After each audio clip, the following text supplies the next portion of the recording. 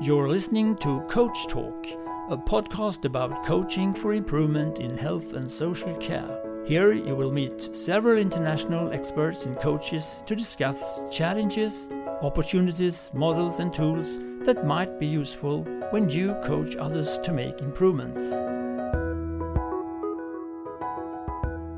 Hi, Glenn Robert, and welcome to Jönköping University. You are a professor of healthcare quality and innovation at King's College London, and you're also a visiting professor at Jönköping Academy. You spent the last 20 years to study change and quality improvement in healthcare organizations. And I know you have a particular interest in co-design and co-production. My name is Sofie Rotstedt, and I just started working at Jönköping Academy. I got the privilege to talk to you about co-production, and I know there are listeners out there who are quite new to this phenomenon, as well as persons who are very familiar to it. You have some advice to coachers in co-productions, and we're going to talk about that in a little while. But before that, can you please give us a little background? What is co-production? Hi, Sophie. I'm glad to be here. So for me, co-production is where the recipients of a service, so patients receiving a hospital service, for example, work in very close partnership with those that are delivering a service, so healthcare staff. And they work in partnership in terms of both the design, delivery, and also the evaluation of the effectiveness of that service. So it's really about partnership working between those who are providing a service and those who are recipients of that service. A lot of it is based on original work done in the United States in the 1970s by Eleanor Ostrom, where she studied different police services in and around Chicago, and she observed that the effectiveness of those police services were determined to a large extent by the way in which the citizens in different areas of Chicago engaged with related to those police services. And that was really the sort of foundational work that developed the concept of co-production. So how come that you got interested in co-production in the first place? What did you see at your work that got you thinking that it was worth changing and that you could use co-production to do it? So I've been working in healthcare quality improvement and change for some time, and was familiar with all of the common quality improvement techniques like Lean and Plan, Do, Study, Act and the improvement model, etc. And these were valuable, and they were making differences and improving services. But what colleagues and I came to notice was that while these approaches helped to improve the effectiveness and perhaps the safety of healthcare services, where they were less effective was in terms of improving the overall experience of either working in a healthcare service or being a patient of a healthcare service. The aesthetics, the lived experience of being a patient or a healthcare staff didn't seem to be being addressed by mainstream quality improvement approaches. And so we began to look at some of the literature around service design, co-production, how you provide services. And it was really in response to those mainstream quality improvement approaches. We thought there was something else that could be added to them to make services even more high quality. It wasn't about saying those previous approaches weren't valuable. It was saying we think we need to add something else, and co-design, co-production, patients and staff working very closely together seemed to be a way of doing that. And so we developed various methods and interventions to help patients and staff work in those ways. I guess you can say that we are still in the beginning of using co-production in the sector of health and welfare, but we do have some coaches for co-production in hospitals and at clinics and so on. And I wonder, what's your advice to them? When do you think they should start the conversation of co-production among their colleagues, and why is it important for them to do it? So I think, going back to my previous reply in part, I think it's important not to dismiss what people have been working with before and saying we're moving on to something new now. This is about adding something to existing approaches that we think can make things even better. So you have to respect and acknowledge the work, the improvement work that people have been doing previously. But I think it's about offering something up to them and saying that it will add value to what they're doing already, a different perspective around quality improvement, around how to improve the quality of healthcare. And I think it's about taking quite small steps at the start, about just getting them to try things out. So maybe it's around gathering some stories, maybe it's around doing some observation of services, but just bringing some different perspectives to bear.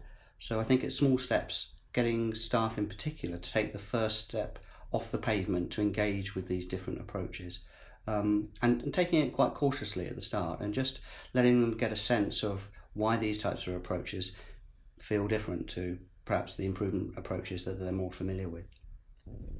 Is there a minimum of knowledge that coaches must have to inspire their teams in co-production? And if it is, what is that and how can they acquire that? So I think we're good in healthcare improvement work in having technical approaches to improving quality and developing and using metrics to evaluate what we do. I think the different perspective that co-production, co-design brings is around this being a much more social and relational process and approach to improvement work.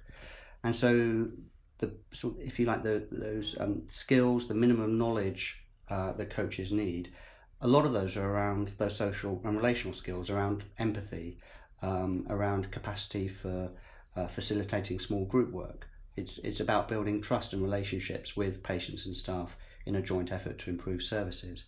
I think where I've seen co-production, co-design projects not work quite so well is where those coaches or those facilitating those processes have a very fixed idea of how the project will transpire and have a project plan and lots of milestones, and get frustrated when what is actually a very creative and emergent and joint and social process goes off in different directions. I think there's a skill in having a general map, if you like, of where you'd like to get to, but not becoming too focused on project milestones and deadlines. This is a creative and emergent process. The other thing I'd add in terms of what to expect, this is very hard work, and I don't think people should go into it lightly. This is about building relationships between patients and staff, often hard-pressed staff who are busy with all kinds of other directives and imperatives. So this is quite hard work, bringing these staff and patients together. But what we found in many of our projects is just how rewarding it is, not just for the patients in terms of improving their experiences, but also in terms of the staff experiences of working in healthcare systems and services. Okay. So what's your advice to coaches when their teams say that we do have surveys and registers, so we already know enough about what our patient wants?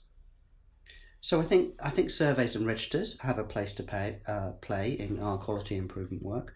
They can provide a quite high level sense of whether a service is more or less delivering well for its patients.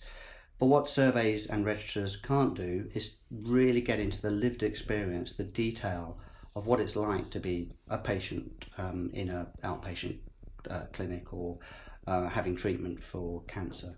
So my recommendation would be, that's fine, the surveys and registers play a part, but there are other approaches that we need to use if we really want to understand what our patients are experiencing. And my suggestion would be just to start with a small number of stories, 1 or 2 stories of patients who have been through the service. Just capture those and feed them back to the staff and give them a sense of how these are different. They're providing a different type of insight into patient experience than they're getting from their regular surveys and registers. And I think staff will see the richness and the insights that come out of those stories in a way that they can't quite in the surveys and the registers. And once you intrigue staff in those types of stories, then they become much more willing to take part in latter stages of co-production, co-design approaches. If an improvement team has trouble finding patients and clients, that should be what should be the coach's advice to them? How do you think you have the right patients that is willing to take another step in interacting in both their own care and sharing their experiences on a meso and macro level? So I sort of challenge this notion that there's a right patient who can take part in these types of projects. I think any patient who's willing to tell their story and engage with staff in improvement work is someone who we should be welcoming into our joint efforts to improve healthcare services.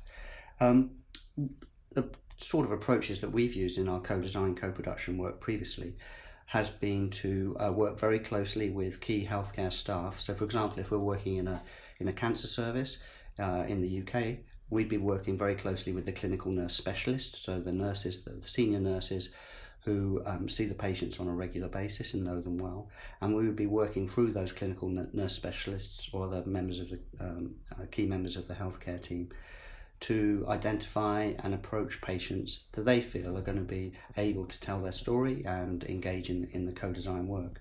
I think it is a lot around, as I said earlier, about building relationships, and it's not just with patients but with the staff as well, and finding those key members of staff who can help you access patients and clients who they think will be interested in taking part in the projects.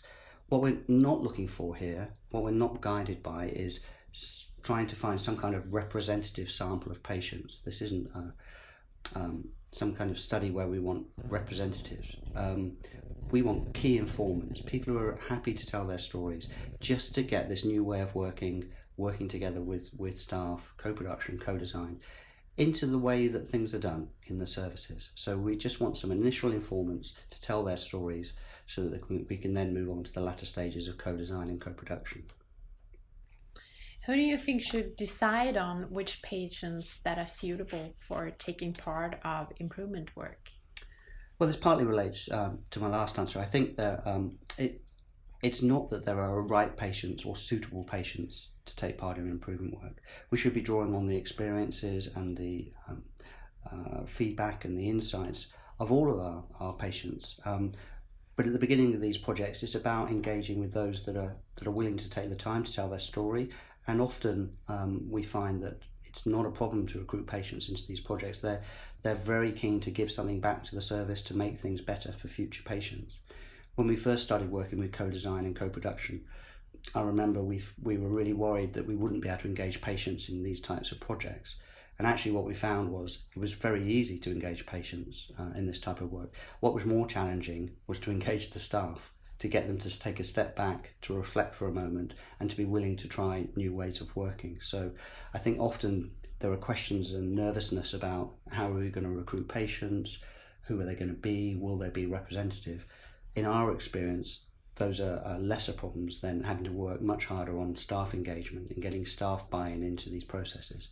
What we found, though, is that once staff have bought in and they are part of the process, they find it very difficult to then say, oh, I don't want to participate, because they hear these stories, they hear about these experiences, and they see that the patients are willing to give something back to the service, and that creates new relationships between the staff and patients.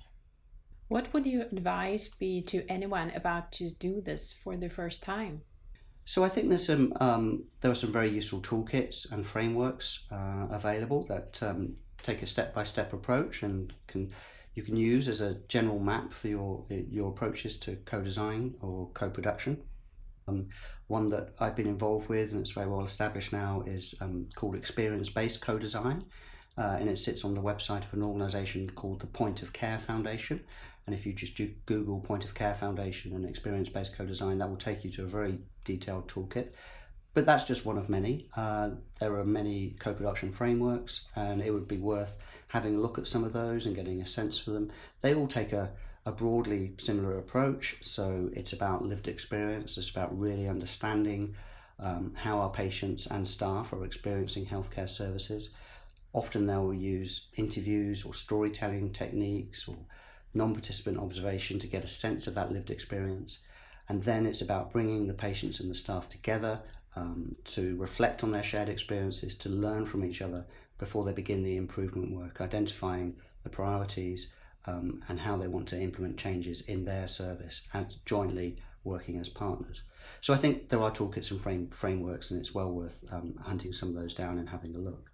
I think the other thing would be to go and visit other places that have used similar approaches. So often when we run these projects, we will run them in more than one site so that those coaches, those facilitators, the improvement teams are working alongside each other and learning from each other's experiences.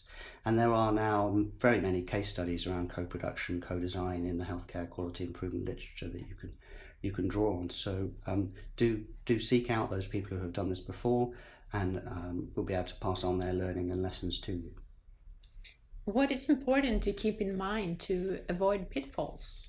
So I think that the primary piece of advice I'd give here is that these are very emergent creative processes, And when you start these projects, you might have a sense of where you think you'll be by the end, but it will take many twists and turns. Both patients and staff will step in and out of the process, and it may go off in lots of unexpected directions. And that's absolutely fine. I think one of the, as I mentioned earlier, one of the problems with these approaches sometimes is when coaches bring a very directive project management based approach with milestones and deadlines, and everything is supposed to happen in a very sort of logical and predictable order.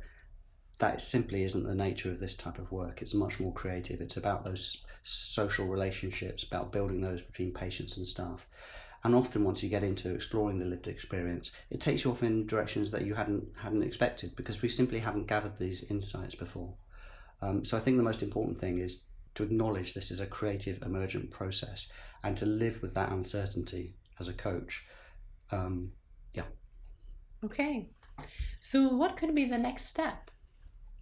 So I think if you're doing this for the first time, I think it's sensible to try it out on a small scale, to do it once, to learn some lessons, to establish the feasibility of working in this way. But ultimately, this is not about a series of fixed projects with time-limited durations. This is ultimately what you want it to become is a way of working. This is about becoming the way we do things around here. So this is really a cultural, transformational change.